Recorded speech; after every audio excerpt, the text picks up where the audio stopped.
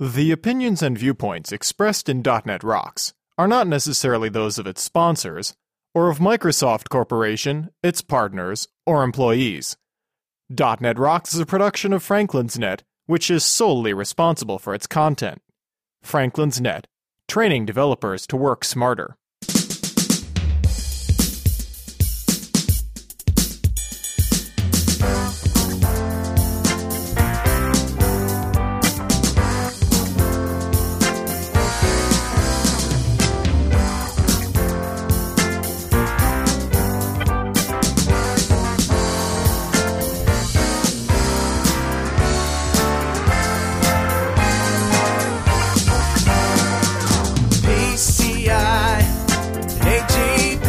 Hey Rockheads, put down the USB bong and listen up.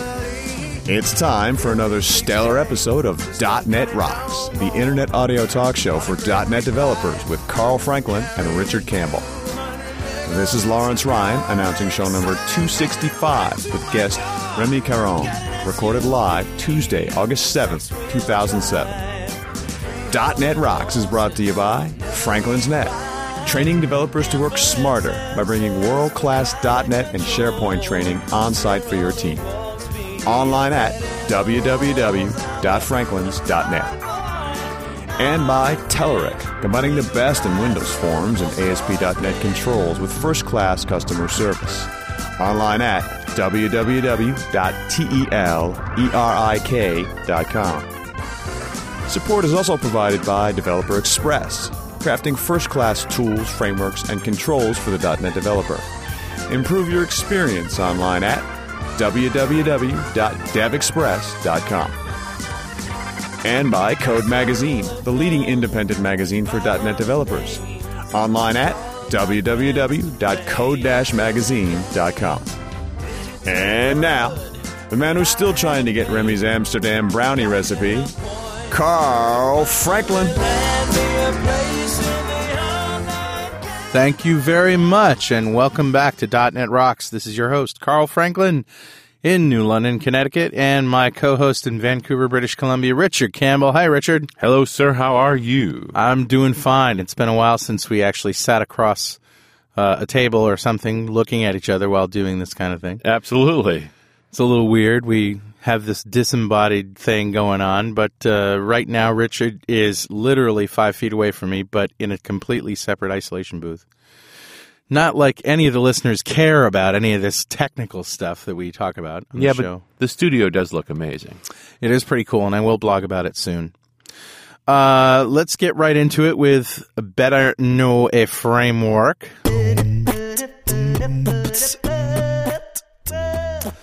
Richard, today I thought I would educate the peeps, on a little bit of XML. Oh, excellent. Now, you know, there are two kinds of people when it comes to XML. Those who use it and everybody else. Right. And that second category is probably the bigger one. Yep. And I'm trying to figure out why it is. And I think it's just because it's complex, you know. There's a lot of variables, a lot of things that can go wrong when reading XML documents, a lot of rules that must be followed, and you know from using these documents and looking at them that almost no XML document actually conforms to the schema that it should conform to. There's always a problem. It's just complex. Well, I think that old lie of XML is just text. Right. It becomes suddenly very apparent to someone who's learning XML for the first time and finds out, gee, it may just be text, but it's text that's grumpy. Right. So I'm not going to start with, what is XML, but you probably know what it is, and you probably see it all the time. But I am going to get you started with a few classes to let you query XML from a URL. Load an XML file from a URL somewhere out on the internet, and pull it up in a document which you can query and get results back. Now, I'm talking, of course, about system.xml.xpath document. Right. System.xml.xpath document is sort of like a fast read-only in-memory representation of an XML document using the XPath data model. Now, you might think, read-only, fast, fire hose, kind of like a data reader. for those database people out there. Yeah. But it's really like a read-only data set. It's in memory, it's fast, it is readable, but not updatable. All right, so... And I guess the important distinction there is you do have to load the whole XML document before you can do anything. That's right. And it's always a rule with XML that smaller is better. Right. Yeah, and if it's too big, maybe XML isn't the right thing to use. That's why we have SQL Server. Anyway, so what you're going to do is, let's say you have an XML file out there like an RSS feed, perhaps. Hey, what a great idea. Right? So what you do is you load that up with an XML reader, and you pass in the URL to the constructor of the XML reader. From that, you create an XPath document, passing in the XML reader into the constructor of the XPath document. The XPath document then has a create navigator method that returns an XPath navigator object, and that's what you use to do the queries against this XPath document. So it seems like there's a lot of classes involved in just getting some basic stuff going. But that will get you on the road to, and then of course you have to know what XPath commands are and all that stuff. But trust me, this is the preferred way to query XML files in memory using XPath. This is the preferred way to do it. So you want to look at the XPath document class that's in system.xml. Have at it. And, please let us know what you think. Cool. So, Richard, you got an email for us today? Yeah, I got an interesting one, and it's doubly interesting because I know you responded to it already, but your response was very interesting too. So I'm going to read it, and I want to talk about it. Okay. Hey, Carl and Richard, I want to thank you for making my drives to and from work as well as my time spent at the gym a little easier. I am a .NET developer for a smaller company, and I feel like I'm at the end of my rope. When hired, I was hired as a Java developer, since that is what I had learned in school. Since the company only had one project that was in Java and all the rest were in VB, I quickly switched to being a VB developer. Because some of my work was web work, I started to look at ASP.NET, since ASP and VB6 make me want to throw up. After leading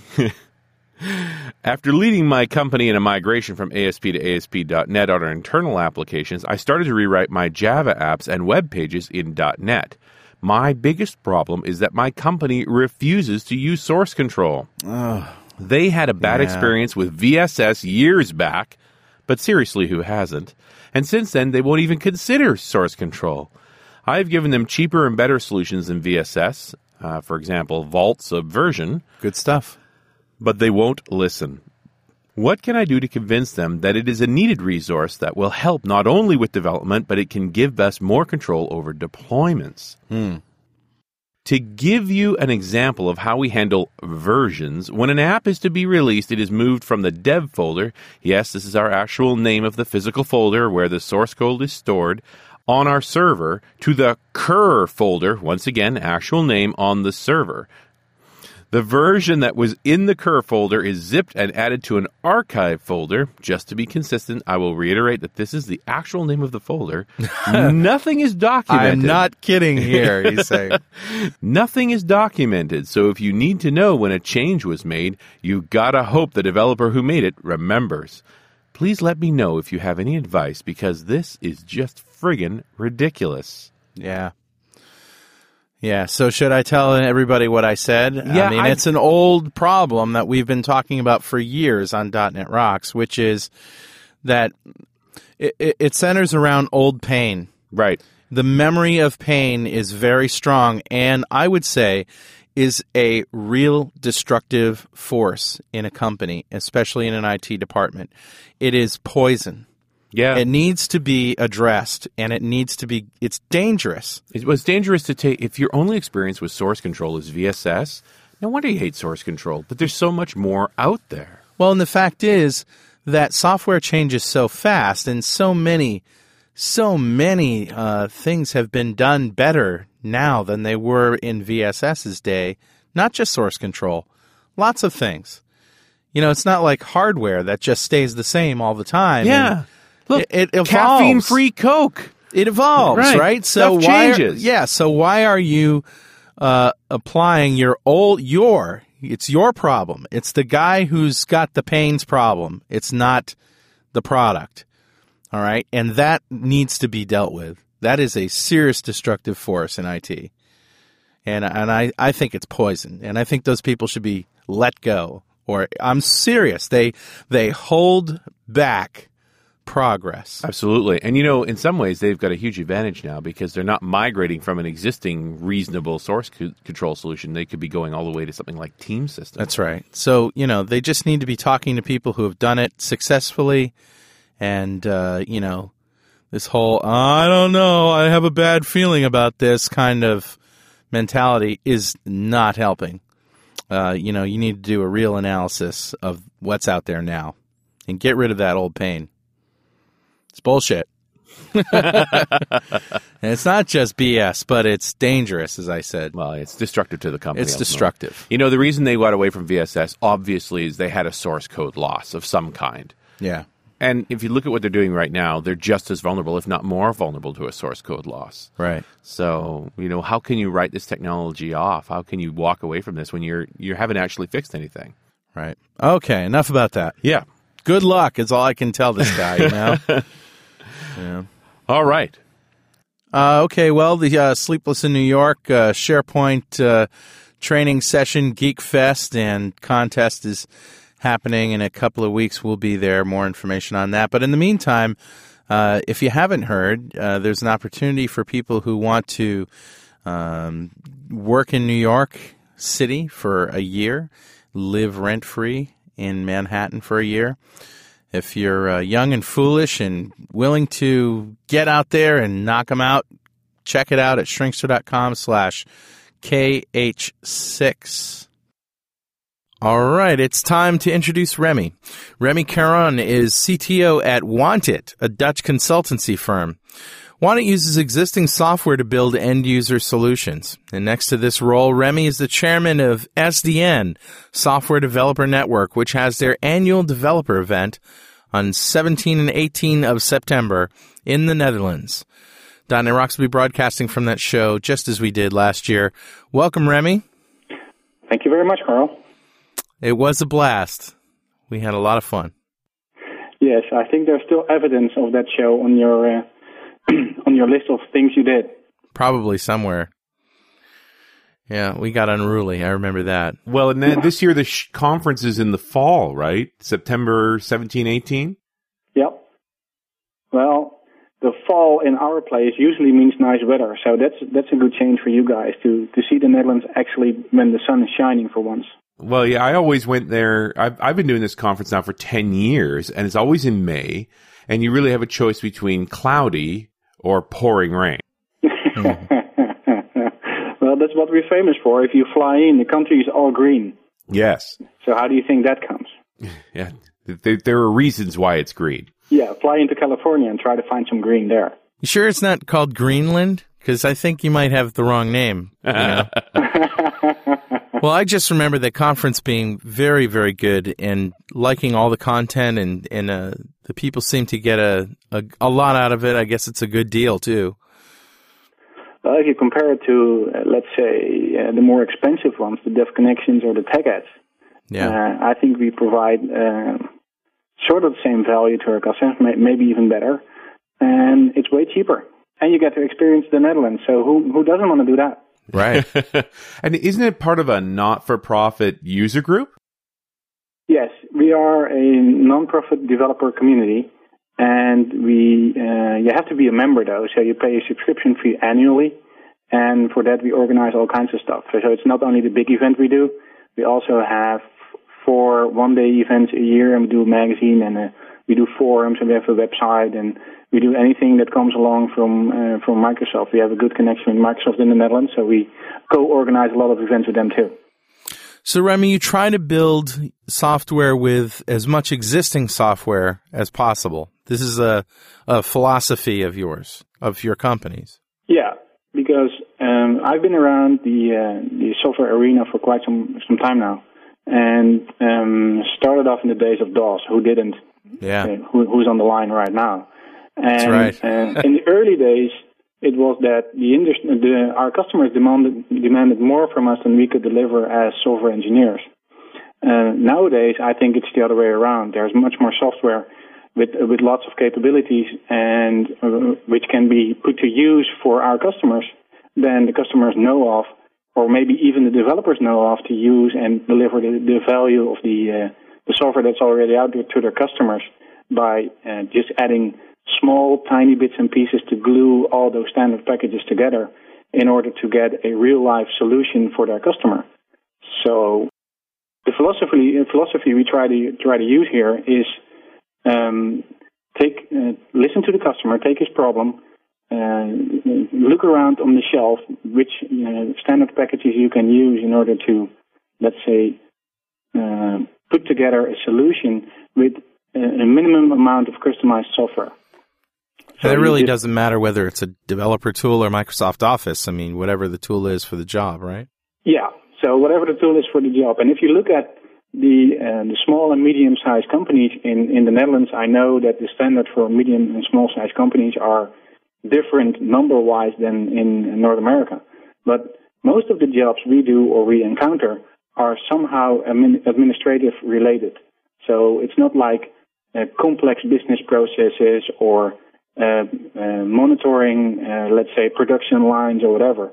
So 9 out of 10 times you can use Microsoft Office in combination with perhaps CRM or SharePoint or Navision or whatever to solve their 80% or 85% of their business needs right out of the box. So that means that you're only left with approximately 50% of customization, which you try to minimize, because in that 15%, there's always a large amount of stuff that if you really look at it closely and think about it twice, you're probably not going to need it anyway, because it's one of those chores you're going to do once every 6 months or so. So is there a real need for that to be automated? You could really ask that question to the customer. And 9 out of 10 times you reduce the 15% with, let's say, 50%. So that means that you really have to do a very tiny amount of customization in order to have a satisfying solution for the customer. And in the long run, the benefit will be that they will be able to upgrade their business environment or their office environment as a new version of Microsoft comes along, because the rework or the adoption of their customized bits and pieces to the new version will be minimal, due to the fact that you have written minimal solution software to begin with anyway. Yeah. It's a little bit of a different philosophy than the way we grew up in the business, which is, the real fun is in writing code, Yeah. Whereas, and I think it's Billy Hollis who said, your job is not to write code. Your job is to deliver solutions. Yes. And, when you start thinking in terms of delivering a solution, that's, I think, where you're going for. Yeah, because in the long run, the customer, and even though we geeks like to write a lot of code and we like to squeeze crank out the fastest app possible or the slickest app possible, in the end, the customer doesn't really care. He has a business problem and he wants that solved, and he doesn't really care how you do it as long as his needs are satisfied, and he doesn't really care if it takes 1 second longer doing it with standardized software than doing it in a full customized approach. Because the benefit for the development shop is that when you rely on building blocks that are already out there, and whether it's Microsoft or anyone else's, you can leverage on the developers they have and the testing effort they put in order to make sure that the building blocks you are using are of the best quality possible at that point in time. So you're basically building your solution for the customer on a pretty robust foundation, so to speak, in order to have a high-quality solution for your customer in the long run. How do your customers react from a value proposition point of view? Are you actually charging less because you're able to use more off-the-shelf stuff? Well, what I do is we use a lot of off-the-shelf stuff, so that means that the amount of hours that we have to put in to build the final solution will be less. So you might expect that your profit will go down because you can spend less hours at that same customer for building the solution. But the opposite is actually true. Because, I was going to say. Because you're building this level of trust that you're willing to rely your own development effort based on someone else's foundation, and you spend a lot of less time on building the basic business functionality, they will come back to you and say, oh, well, you're done already. We got some budget over because we expected this to be 3 months or 6 months or 8 months or maybe even longer than that. So can you add for us this and this and this functionality? And that's where the fun part starts. Right. Because the first are the really must-haves, so to speak, that they let you build. But after a while, if you're done on time or maybe even ahead of time, they will come up with the good stuff. So you get to play around. So are you ready for the big news? Telerik is taking the wraps off 4 new product updates.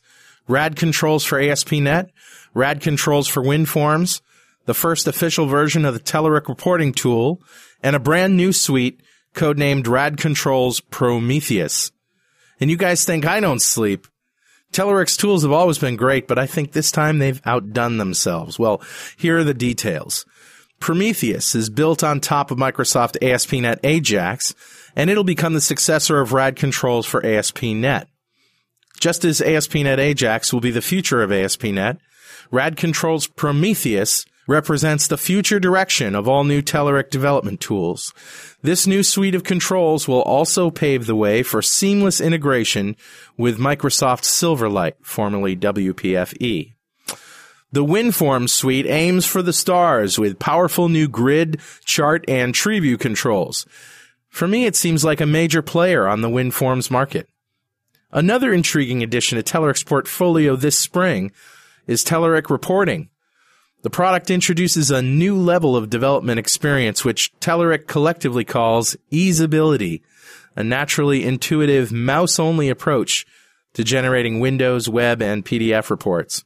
And if that's not enough, go to www.telerik.com to check out what's new with Telerik's renowned RAD controls for ASP.NET. And the good stuff is truly the good stuff. It's the adornments. It's not the crud stuff that you're already used to. Yes, and that's where the fun for the developer comes in. So first, you have to bite the bullet and do the professional stuff, and after a while, they make us do the fun stuff. So it's beneficial for both the developer and, I think, the customer in the long run. All right, I guess we better start defining what those building blocks are. Yeah. Well, in my case, we do Microsoft projects.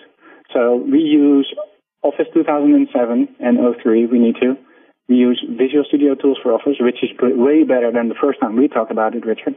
First 3 times. Yeah. The first three It's times. taken a while for VSTO to finally grow up and be something we're willing to use. Yes, in combination with Office 07, it's pretty cool what you can do with that stuff. And we use a lot of Microsoft CRM and SharePoint. So that, and of course, one of the ERP systems, Dynamics like Navision or Axapta. That's most of the stuff we use for our customers. Now, I think most of our listeners are going to be familiar with Office. They may not be particularly familiar with VSTO, but hey, it's not Voodoo, it's part of Studio. And they're probably pretty comfortable with SharePoint. We better dig into what exactly Microsoft CRM is all about. All right. So Microsoft CRM is, if you take a look at it at first, you might come to the conclusion that it's yet another database where you can store your relational information about your customers, about your suppliers, and about whoever you want to store name, address, and information. CRM being Customer Relations Management? Yeah, customer relation management tool. That's what it stands for. But if you take a closer look, you will see that there's additional benefits in there. So they put in an ordering system, they put in a service agenda, they put in some other stuff, which at first is a little odd because CRM stands for Customer Relation Management. That means that you should manage your relations using the tool. Right. Well, the thing is, if you look at a customer relation system, any system, whether it's Salesforce or CRM from Microsoft or anything else that's out there, having a program installed that has CRM in the name doesn't mean you're actually doing CRM by having it installed. I think of it as customer-oriented software, business software that does everything around the customer. Yes. Customer-centric. Yeah, but the thing is, to actually manage your relations, you have to store data inside a system like that to make, let's say, queries on the data to figure out who has ordered more than 10 laptops in the last 6 Right. months. So now you have to bring products into it, and now you have to do inventory, and now you have to do all the. So basically, it's the software that runs big businesses. Yes. Yeah. But the funny part is, most of the customers I have, and probably that will be the same in North America, have that information already stored inside one of their ERP systems. Yeah. Right. Right? Because that's where your invoices come from and where your debtors and creditors are and so forth. Right. Yeah, it's in QuickBooks or it's in some other Access app you built yourself 4 years ago. Yeah. So it's anywhere but in the CRM system. Right. But in order to actually do customer relation management, you have to put it in there. You have to at least make sure that you can access the data from within that system. And that's where the fun part of CRM comes in, that it is fully web service enabled and it's customizable. So off the shelf, you get a platform that you can use or at least talk against from within your legacy apps to have it fed with information from other systems. And why is this beneficial? Well, if you're running a shop, who really likes to have their salespeople go into Navision and figure out information about customers?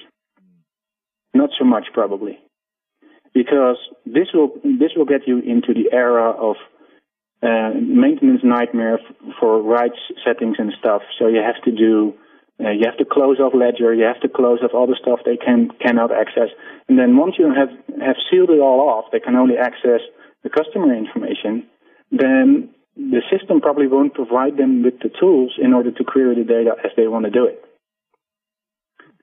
So there is a place and a time for CRM to be brought into place and to start thinking of it as a platform for other people with other purposes within the company.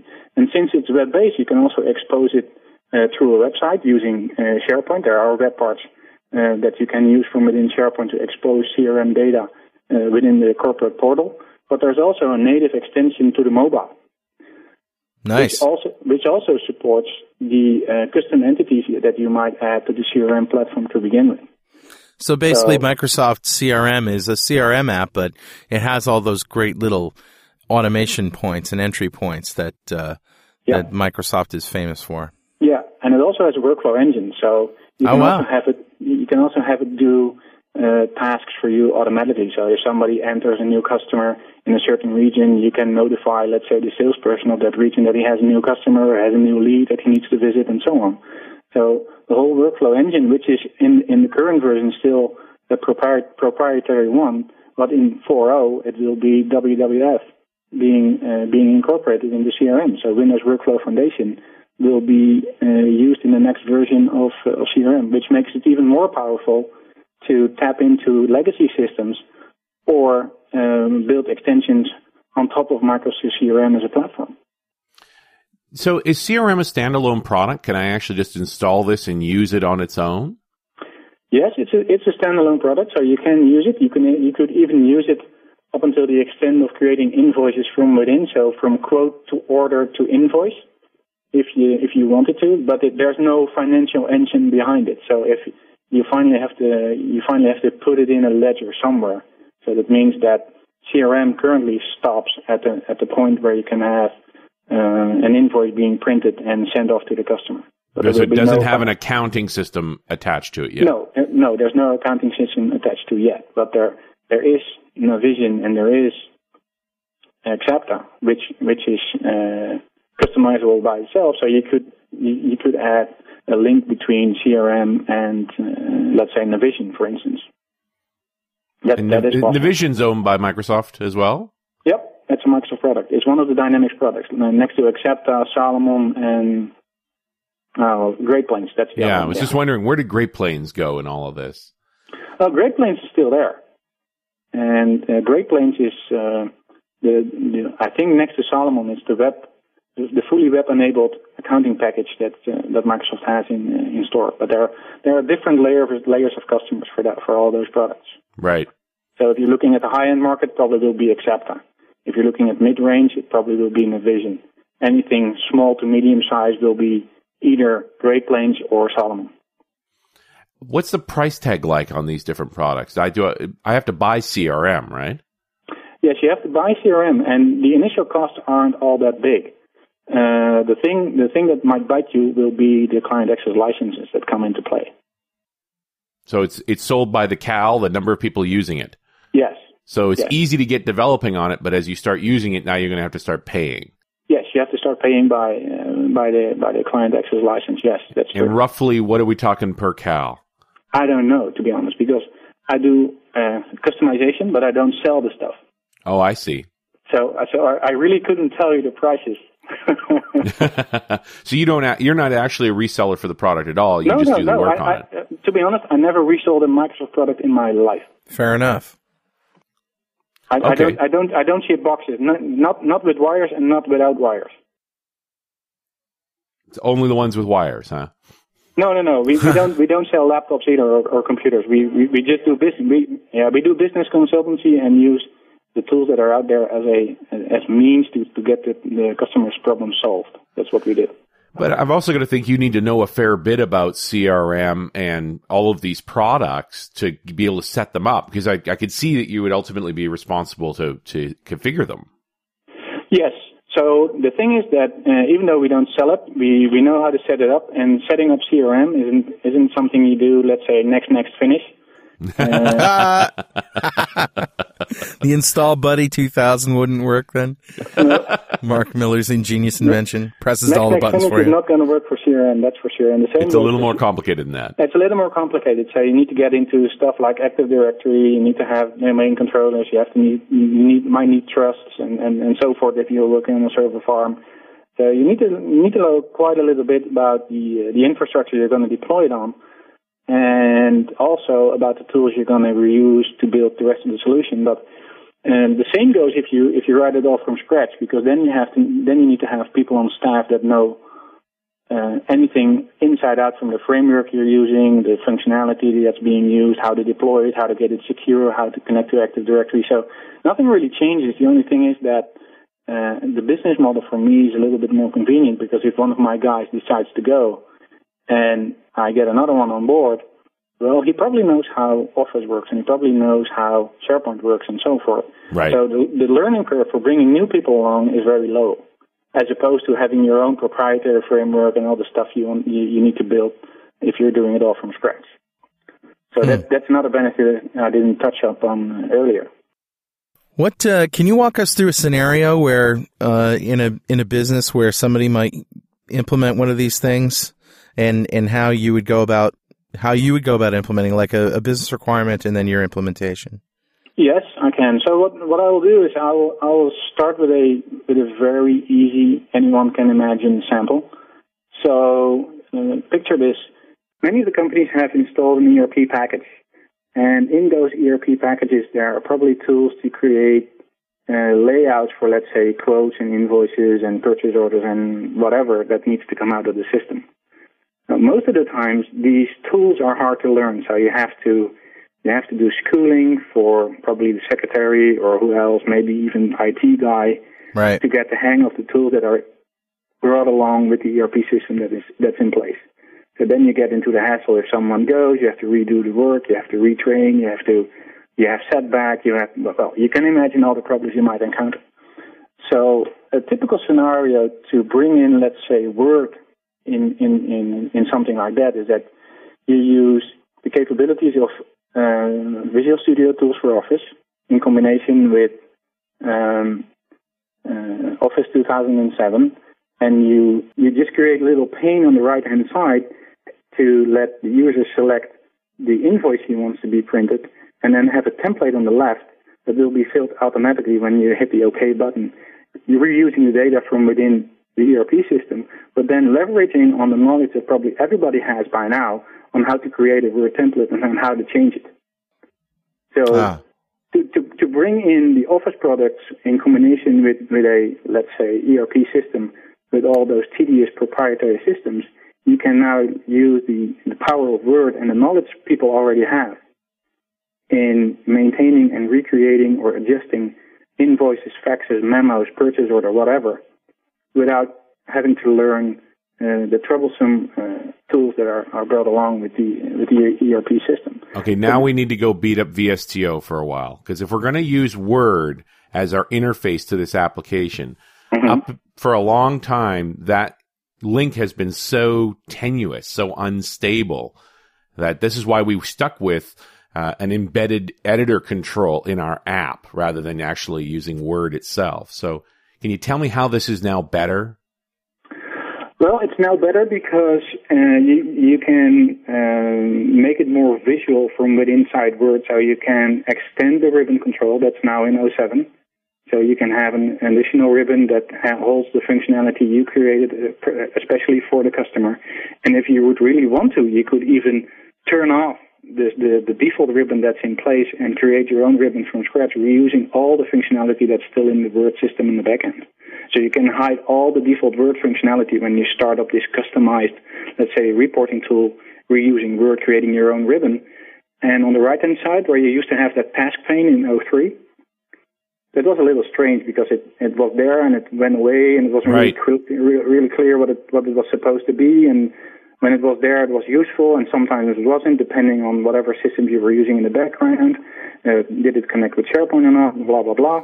Well, Remi's talking about features, and Richard, I think what you were trying to get at is that if you have users who use Office all the time, that's what they're comfortable with, and their world revolves around documents and spreadsheets. Yes. And so instead of giving them a whole nother application with which to import their documents and, something that looks like Word but isn't quite Word, you give them Word, and that is their world, and then you just, rock it. Yeah, but I kind of dug in Office 2003, the task pane, where on the right-hand side of Word, there'd be a few buttons that would then send this stuff off to the app and so forth. The problem that I had was that the UI was totally up to the developer, and I think they generally built lousy ones. Yeah. That you didn't get the sense of the connection. But, the other side of this is often those buttons didn't work. You'd pull up a template for a quote. You type out everything in the template. Then you hit the button in the task pane. It barfs. Word crashes. Yeah. Your quote is gone. You hate everybody, especially Remi. Especially me. Well, who doesn't hate Remi?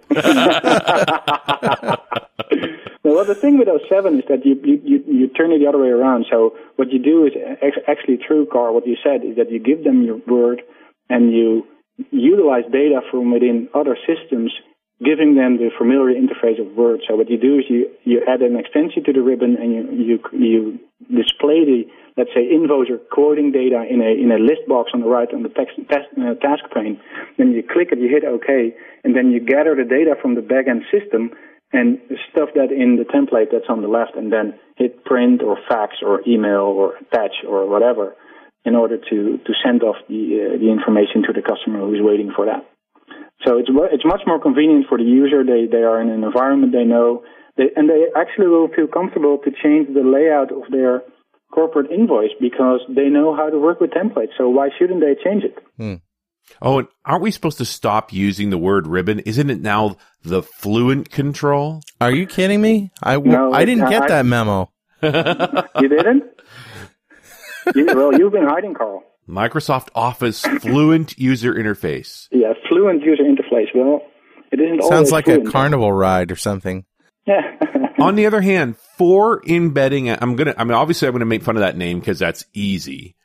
But on the other hand, the one thing that the ribbon control does is it does group by that sort of context. Yes. So the idea that you would have a grouping for that app that then has a set of buttons underneath it. Yeah. That does the same thing as the task pane did, except that it implements a set of rules around the way the UI should look. Does better. I really love the ribbon. The difference between this one and the 03 one is in 03 you only had the option to have document level implementations of the task pane, and now you can have application level implementations of the task pane, and also still leverage on the document level implementations if you want to. So you can choose either one of them. So you can have an implementation of the task pane attached to the document, or you can have just have an extra set of buttons in the ribbon that does particular functionality for you in the taskbar while you're working with Word. The only thing I don't like about the ribbon is when new users see see Office 2000 in Word, and you get the call, "Where's the print button?" Yeah. You know, that's the first thing that they see. And because the print button isn't even in the ribbon. It's not in the somewhere else ribbon. entirely. Yeah, it's on that little upper left-hand corner button. What, aren't you fluent? Yeah. They've hidden it behind the round button they put on top of each of those products. It's kind of, well, it took me a while to get used to it, I must be honest. And I use Word every day, but after a few weeks, you get the hang of it. I agree. You know, when we first were talking about Office 2007 on the show, Richard and I were both like, yeah, you know, we'll see. It's a little different, and we were a little tenuous. Tentative, I think is the word. And what is the word? Am I right? Tenuous, tentative, apprehensive. Apprehensive I'll is say better, that. but tenuous is the word. I wouldn't want to judge you because Richard is telling me that I've got English issues. So I wouldn't get into this discussion though. Well, this is not a bad discussion to have, especially with the amount of sleep that I got last night. But yes, we were a little apprehensive, and so. But now I got to say, you know, except for hanging issues on certain operating systems, which we won't name. But except for some things that you would expect from really a version 1 product, I mean, it looks like a version 1 all over again. I love it. I love the UI. I love the layout. I love the design. I love the feature set. I realize now, as soon as you bring that up, that the Office 2007 UI is exactly where it should be for me, which is off my radar. I don't even think about it anymore. Yeah. I just do my work. And the reality is the moment you have to think about a UI, it has a problem. Yep. Yep. Yeah, I like it. Yeah. Now, the thing I like best about 07, besides the ribbon, which is, well, eye candy, so to speak, and it's off the radar in Richard's terms, so you don't have to think about it, is that they did an especially good job on extending the Office suite with collaboration with SharePoint, for instance. We used to do a fair amount of SharePoint development with the 03 version and the 03 version of Office, and just about when you would get nice results, you couldn't do it. Like synchronizing tasks that are in a SharePoint list with your Outlook. Seems like a really reasonable request. That seems very simple. What's the problem? No, you couldn't do it. Just the two don't connect. No, the two didn't connect. Well, and Outlook has always been the redheaded stepchild of Office. Oh. Tell me I'm wrong, but the funny part about Outlook obviously came late to the party, and it's the one app everybody always has open. Yeah. And yet it never made the full COM compliant model. It never did. Right. I mean, Remi, I don't know if you know the answer to this, but is it finally a real member of the team now? Well, it depends on how you look at it. I think Outlook is a whole different tool altogether. If you compare it to, let's say, Word and Excel, which are all document-centric, as where we look at Outlook as our own personal organizer.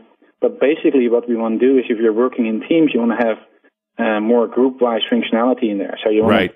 And Outlook is very bipolar because on one hand, it's an email client, and the other hand, it's the front end to Exchange. It's also a data store. I mean, it's the center of, people's data that just gets collected by email.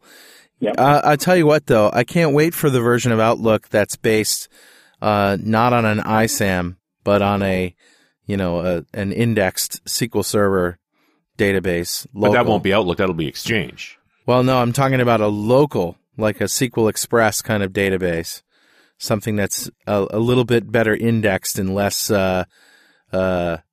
Less slow.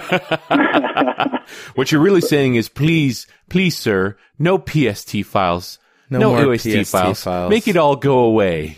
Yeah, well, the nice thing about Outlook, though, there is bringing back CRM into the discussion, is there is a CRM extension, which I didn't mention earlier, that exposes the CRM data inside your CRM or inside your Outlook folders, like in addition to your PST file. Sorry to bring that up again, but they actually extend in the 3.0 version your PST file and you can have it synchronized to your Outlook from within your CRM client. So you can take all the data offline when you go to a customer and just browse the data from inside your local client. So that's a nice addition from within Outlook in combination with CRM. And again, Outlook is the app everybody's got open, so Yep. It makes sense that if I create a contact in Outlook, it should be in the CRM and vice versa. Yes, but if you're thinking collaboration and you're putting SharePoint into play, you might expect that since Outlook is the app everybody has open all day long anyway, there would be a nice integration with SharePoint stuff and Outlook.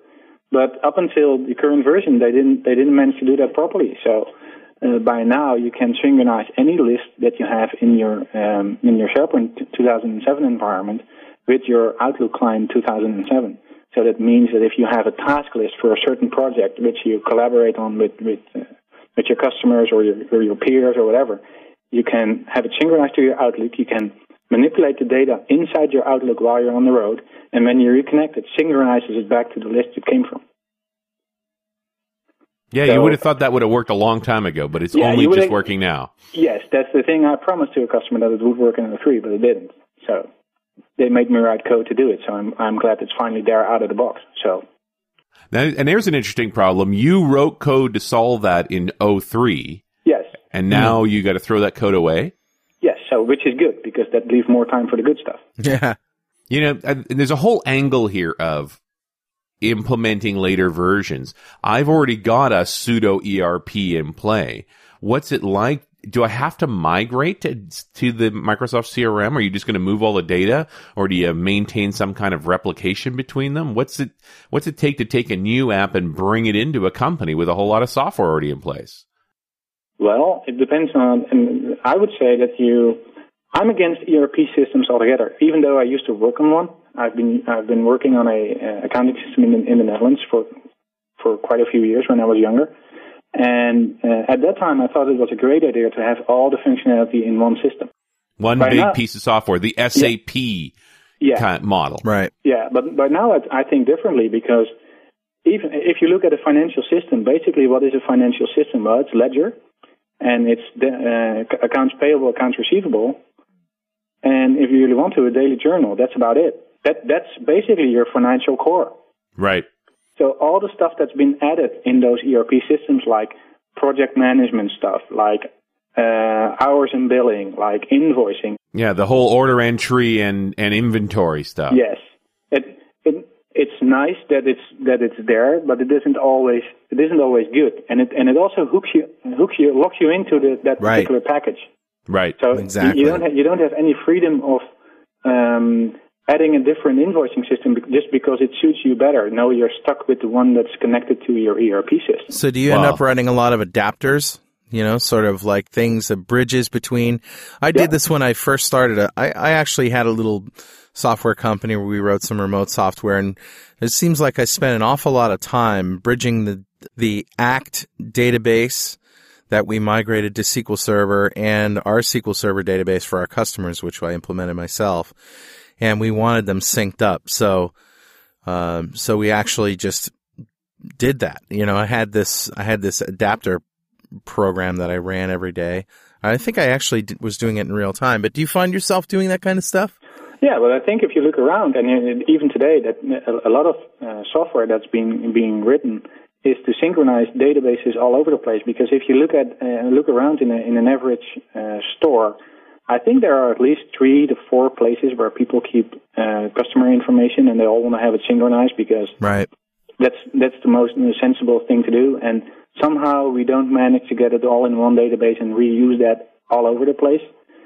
So if you would envision, let's say, a new accounting package, you could say, all right, I'm going to create an adapter that takes the customer the customer information and the debtor information or the creditor information from CRM, and I'm just going to build a ledger and make sure that the financial facts end up in a ledger, exposing the web service to anyone who wants to use it, and then connect a best-of-breed invoicing or product maintenance program, the best-of-breed hours and billing, the best-of-breed purchase, the best-of-breed project management tools, and add that all on top of each other to make sure that they talk with each other, with even using Windows workflow or exposing service interfaces to each other, whatever. But I think it can be done to have a complete system built using best-of-breed software picked from wherever.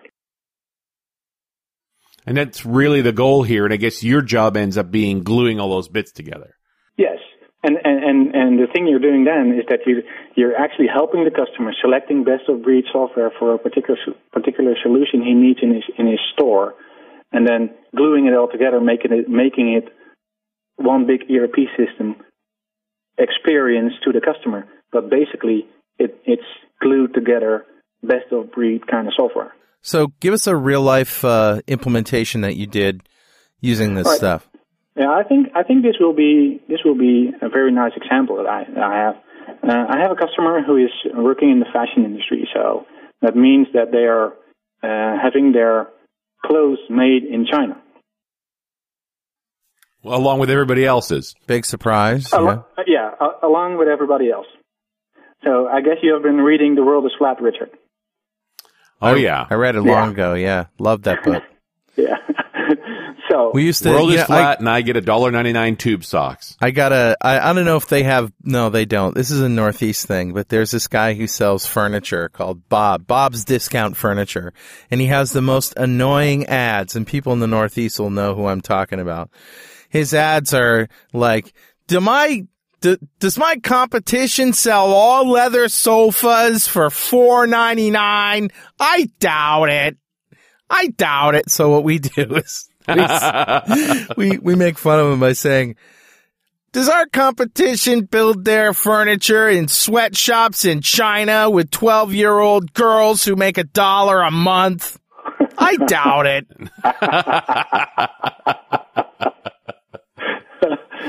Oh, man. Right. But, oh well. But back to the sample then. Back to the example. We digress. So what I did is the fashion guy says, I have this problem to communicate with my with the people in China who actually create the jeans and the T-shirts and the blouses and whatever, because they are awake when I'm asleep, and if I want to negotiate with them without using faxes or email, which is pretty tough in the outback of China, then, and if they do fax around, it probably will be errors typing the information in on our side, and then we get misunderstanding about delivery dates and so forth. But the first thing he said to me was, can we not create a VPN connection and then have them somehow RDP into our ERP system? So that's one solution that might work if the connection would be stable enough with the outback in China, and if the ERP system would support a decent security system in order to keep the Chinaman away from all the critical information.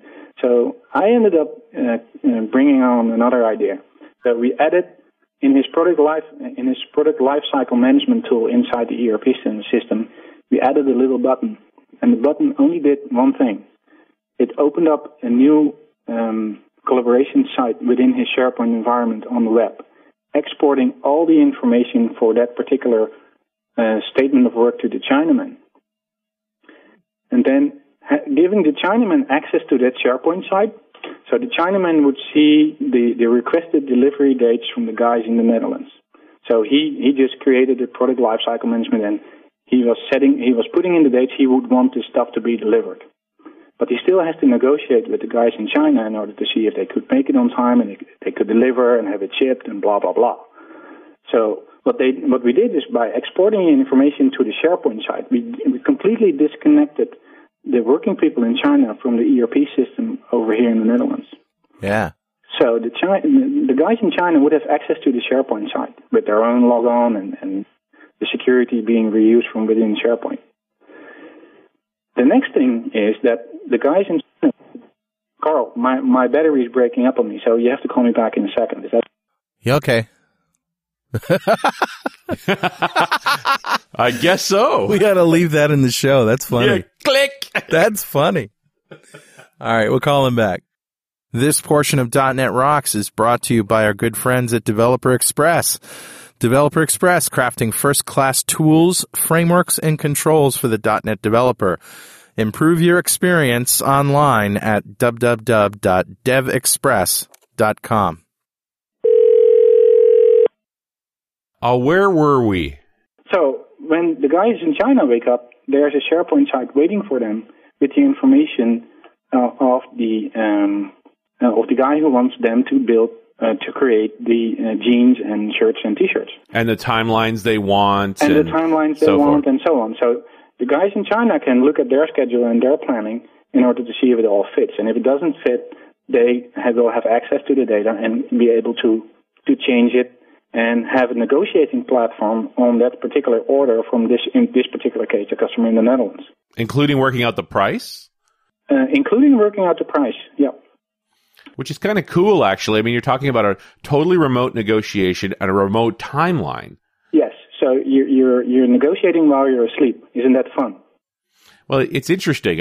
I think there has to be a certain level of trust between them already, too, that they're, part of negotiating is looking the guy in the eye. So, you've got to be already at a point where this guy's really negotiating in good faith. If he says it's going to take longer, it's because it really does take longer. If he says it's going to cost more, it's because it really does cost more. Well, that's the thing with doing business anyway. It's always a level of trust that needs to be there. Absolutely. But at least the tool facilitates rather than inhibits. Yeah. So and it also makes it more convenient. So they can work in their own timeline, and the Dutch can work in their timeline.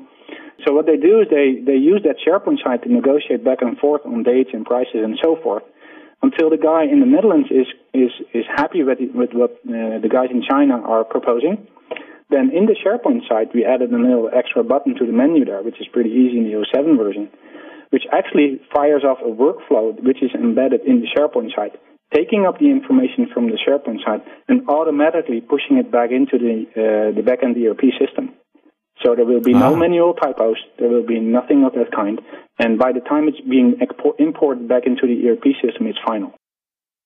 It's pretty slick. After that, we also, the end of the whole process is deleting that SharePoint site that has been used for negotiation.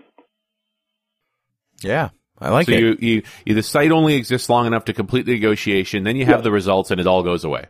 And it all goes in, and it all goes away, because there's no need to have that site hanging on forever. Right. So you could look at SharePoint as a permanent collaboration platform for sharing documents with peers or customers or issues or whatever, but you could also give it a very temporary character by using it as a sort of, let's say, almost eBay kind of functionality between supplier and purchaser. Yeah, and purchaser, in order to figure out price, dates, and amounts and whatnot. Right, that's the auction, and then that finally resolves into a transaction. Mm-hmm. So I think that's way better than being on the phone at 4 o'clock in the morning because the Chinaman is then awake. Yeah, well, and somebody's always tired during the negotiation that way. But I can also see that you've got to build a lot of automation around creating that site, because you could have a bunch of these going on at once. Yeah, well, the automation is pretty simple because you use the object model from SharePoint to create a site on the fly. You have a site template that understands the data that it's receiving from the ERP system, and off you go. So you just use the object model from SharePoint, which is fully web service enabled. So you actually do a call to the web service on the SharePoint server to create that site based on a specific template. Then you push in the data, which is nothing else than a SharePoint list, holding that data for you temporarily as the negotiations are going along. And you have to have this little Windows workflow extension being connected to that template in order to push it back in when you're done. Right. So you even automate the collapse of the site? Yes. Well, that's so cool. So it's import and kill the site in one go. Right. Hey, Remi, are you a fan of any of these high-level software development technologies, like code generation or ORM systems or even software factories? If I'm a fan of that? Yeah. Do you use any of these things? I don't know. It always strikes me a little odd that in a object-oriented environment we still talk about code generation stuff. And why? Well, if you're leveraging on functionality that's being hidden in an object, there shouldn't be that much code generation going on. Well, that's assuming that you're doing what you're doing, which is using existing objects. Yes. Well, the people that write software from the ground up, they start with all the entities, and they have to connect those to the database somehow, and therein lies the need for code generation or ORM systems. So you don't even do that. You just always are looking for the thing to leverage. Yes, and the business model is around leveraging on the stuff that's already out there. We do actually do custom software from the ground up if it's required, but that's something we rarely come across. We did a fairly large project for TNT, which is a UPS equivalent in the Netherlands, where we did activity-based costing, which basically means that when you bring a package from one place on the earth to the other place, that you figure out all the activities that goes around picking up, delivering, labeling, putting it in a plane, getting it off a plane, delivering it to a customer, and then calculate the cost that involves shipping that package from one place to another. But that's something we completely did using SQL Server and stored procedures and the CLR inside SQL Server. So there wasn't much code generation going on. Basically what we do there is take all the information from track and trace systems and the domestic data systems from within TNT and then put it in a big SQL Server and have it crunched over the weekend. But did you write your CRUD stored procedures with a wizard or anything? Nope. We just wrote T-SQL from scratch. Yeah. Because that is very specific, and right. this activity-based costing is done all around the world, I know, but there isn't one solution that fits all. Right, sure. And interesting you did it in the CLR of SQL Server. Yeah. Yes, that's where all the data is, and that's why the CLR is there, for doing that complex processing close to a large volume of data. Yeah. So we're parsing, if we're looking at 13 weeks, we're parsing 55 million records of packages being shipped all over the world. Yeah, you don't want to pull that out of the database to work on it. No. Well, but, there's the other side of the story, which is you don't want a bunch of business logic in the database. No. But yeah, you get into that problem of sometimes you have to break the rule. If the business logic is outside the database, then you have to haul 55 million rows out. Right. Yep. And have you got enough memory to handle that? And how long is that going to take? Here is one of those exceptions to the rule. Well, you don't necessarily. So what we do is we pre-process the data. We pre-process the data. So we put it to a quality correction process, as we call it, which basically takes the raw data in and then validates it on certain business specific requirements, and then store it in a cube, which is actually an OLAP cube, where the business consultants use Excel to talk against. So they have this big cube on the back end being processed for them, and the business analytics from TNT can use the information inside the cube from within Excel again, because that's the environment they know. And crunch the data even further for countries or for specific customers, do costing for pricing based on the big crunching thing in the back end. Very cool. And those guys used to work with, Visual Fox Pro to import text files from a mainframe and then create little programs in order to do the data crunching. Oh, man. Dun, dun, dun. So what we did there is we took all that, we hidden the problem entirely by shoving it in a big SQL server, making sure that the cube is updated weekly, and them having Excel querying the big cube in the back end. So we actually gave them back their own job, this being business analytics, as opposed to semi-programmers using FoxPro to crunch data from a mainframe. Right. What was the hardest thing you had to tweak or configure or customize when you're going down this road of utilizing existing software packages? Well, the toughest thing is that you really need to understand what all these programs or packages are capable of, and you need to be around long enough, I think, in the group of customers you want to serve, to understand their common business needs in order to make sure that you can pick and select the various functions from within the various programs in order to create an end solution. Because Excel is great at calculating, and Word is great for delivering nice-looking invoices or reports or whatever. So, and give me a specific, really challenging tool or project? That would be, I did a SharePoint customization for a real estate agent in the Netherlands. So there's this real estate agent in the Netherlands who actually buys places like old company buildings or malls that people stay away from. And what he does, he buys it, he goes in and completely refurbishes it, and then sells it again with a big profit. Okay. So that are temporary projects, but he has a lot of, let's say, contractors on board to get the job done, because you need a plumber, you need somebody to do the carpeting, you need somebody to do the kitchens, and well, anything you can think of if you do a renovation of a, let's say, office building or mall or whatever. And what the problem he had is that he had a lot of project leads trying to keep everybody informed and being on the phone all day, getting things done, because it's almost like an IT project.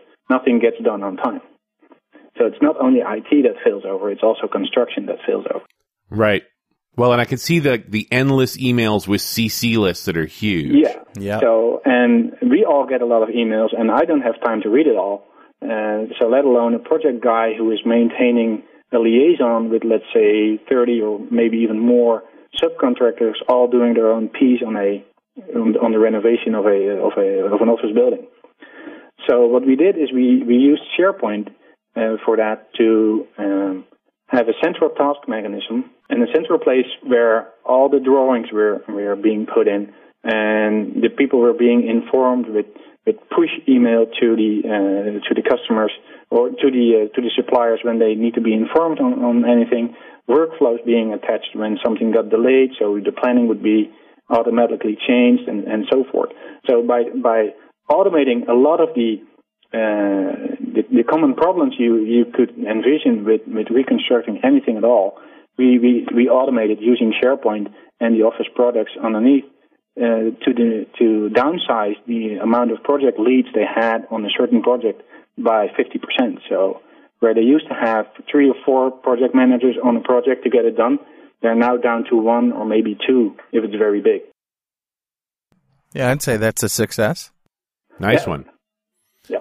Okay, I got a pet peeve here, and you sort of breezed over it, but I'd be very interested in seeing what your take is on managing faxing. And I would point out, it annoys me that we still need faxing, but it is such a pain in the butt. The number of times that I run into, I have to print something and then fax it, or scan something to try and do it digitally. Like, what's the effective way to integrate faxing into an app? Well, the effective ways there is, you could use a fax card inside your server and have that attached to Exchange, but then you have to go on and do hardware installation and so forth. But there's this new thing out here, and I think it's also out there with you. It's called e-faxing. So what you do is you want to have something faxed. You email the stuff you want to have faxed to an email address, and then the problem is out of the door. So somebody else will take care of the actual faxing for you. Right. So the solution is your app just pulls everything together for the email, sends the email to the eFax point with the number, and it sends the fax. I have an idea for something along those lines. It's called eGym. You just send an email to somebody, and then they go exercise for you. So, so what are the parameters you're going to send in? How much weight you're going to? Exactly. Yeah, exactly. Right. That's what it's all about. Yeah.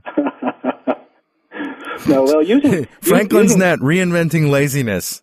Reinventing laziness. All right. Well, that's what we computer geeks are good at, aren't we? Sorry, you think? Yeah, sort of. We are good at reinventing laziness because we spend days on figuring out how to save 5 minutes of a process somewhere. Of course. So what haven't we talked about? Let's talk about the SDN conference this year. What's going to happen? What's going to happen? Yeah. Well, it's going to be a big show like always, and this year we have added the .NET Nuke Open Force on the same venue. Oh, right. Sean Walker's coming out. Yeah, Sean Walker's coming out, and Sean Walker was out there last year, and he knew we were going to do the show again this year, so he contacted me right after they made the decision to do the Open Force in the U.S. Combined with the Dev Connections in Vegas. That's right. So we're now doing Open Force Europe in combination with SDC in September 17 and 18 in the Netherlands. And well, the best part for the people who want to come out there is that if you go to Open Force or SDC, you can go for free to the other one. So the benefit will be that you pay one price and you get two conventions for one price. Oh, that sounds great. Awesome. It's very good. And this year, like always, we've got the big speakers all over. Richard is speaking. Stephen Forte is speaking. Carl is there. .NET Rocks will be broadcasting from the show. We will have Guy Smith over, which is a guru on internationalization and globalization. So if all you English-speaking people want to do something in Dutch, you should get in touch with him. Is Mark Miller coming over again? Mark Miller is coming over again. So we're probably going to do Mondays from... we are, and believe it or not, Karen Greenwald from Mondays is coming too. All right. So we're going to have the whole crew. Going to have the whole crew. It's always very dangerous when all four of us are in the same place at the same time. Yeah. So how about adding a dangerous tour guide to the third day then? Definitely. Well, one thing the listeners don't know, even if you do go to the conference, is that Remi takes the speakers out for a day on the town, a tour of Amsterdam or someplace in the Netherlands. So what are we doing this year?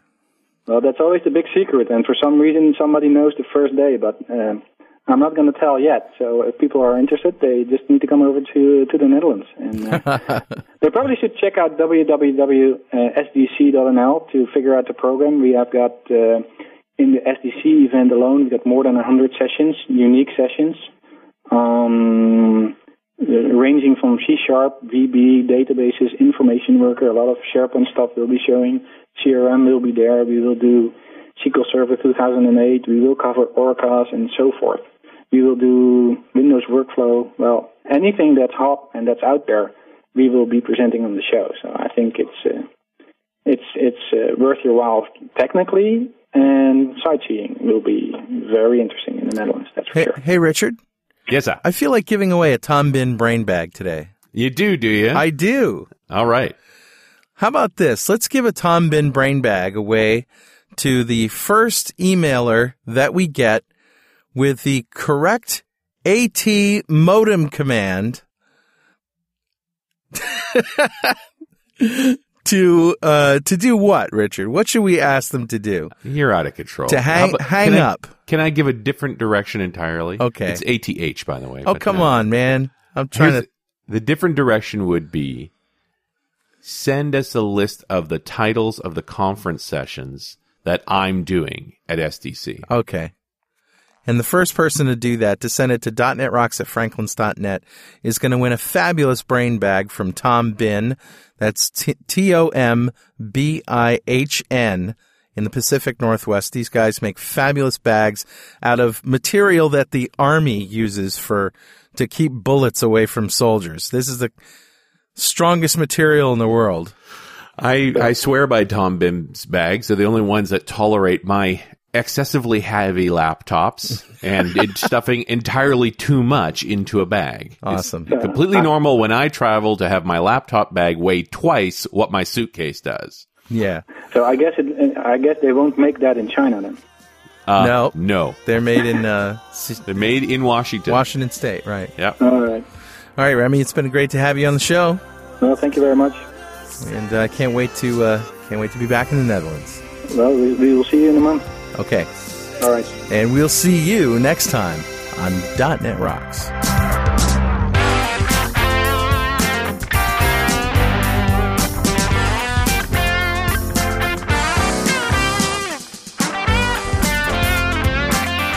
.NET Rocks is recorded and produced by PWOP Productions, providing professional audio mastering, video, post-production, and podcasting services.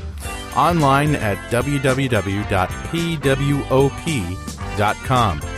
.NET Rocks is a production of Franklin's Net, training developers to work smarter and offering custom on-site classes in Microsoft development technology with expert developers. Online at www.franklins.net. For more .NET Rocks episodes and to subscribe to the podcast feeds, go to our website at www.dotnetrocks.com. Got a transmitter band.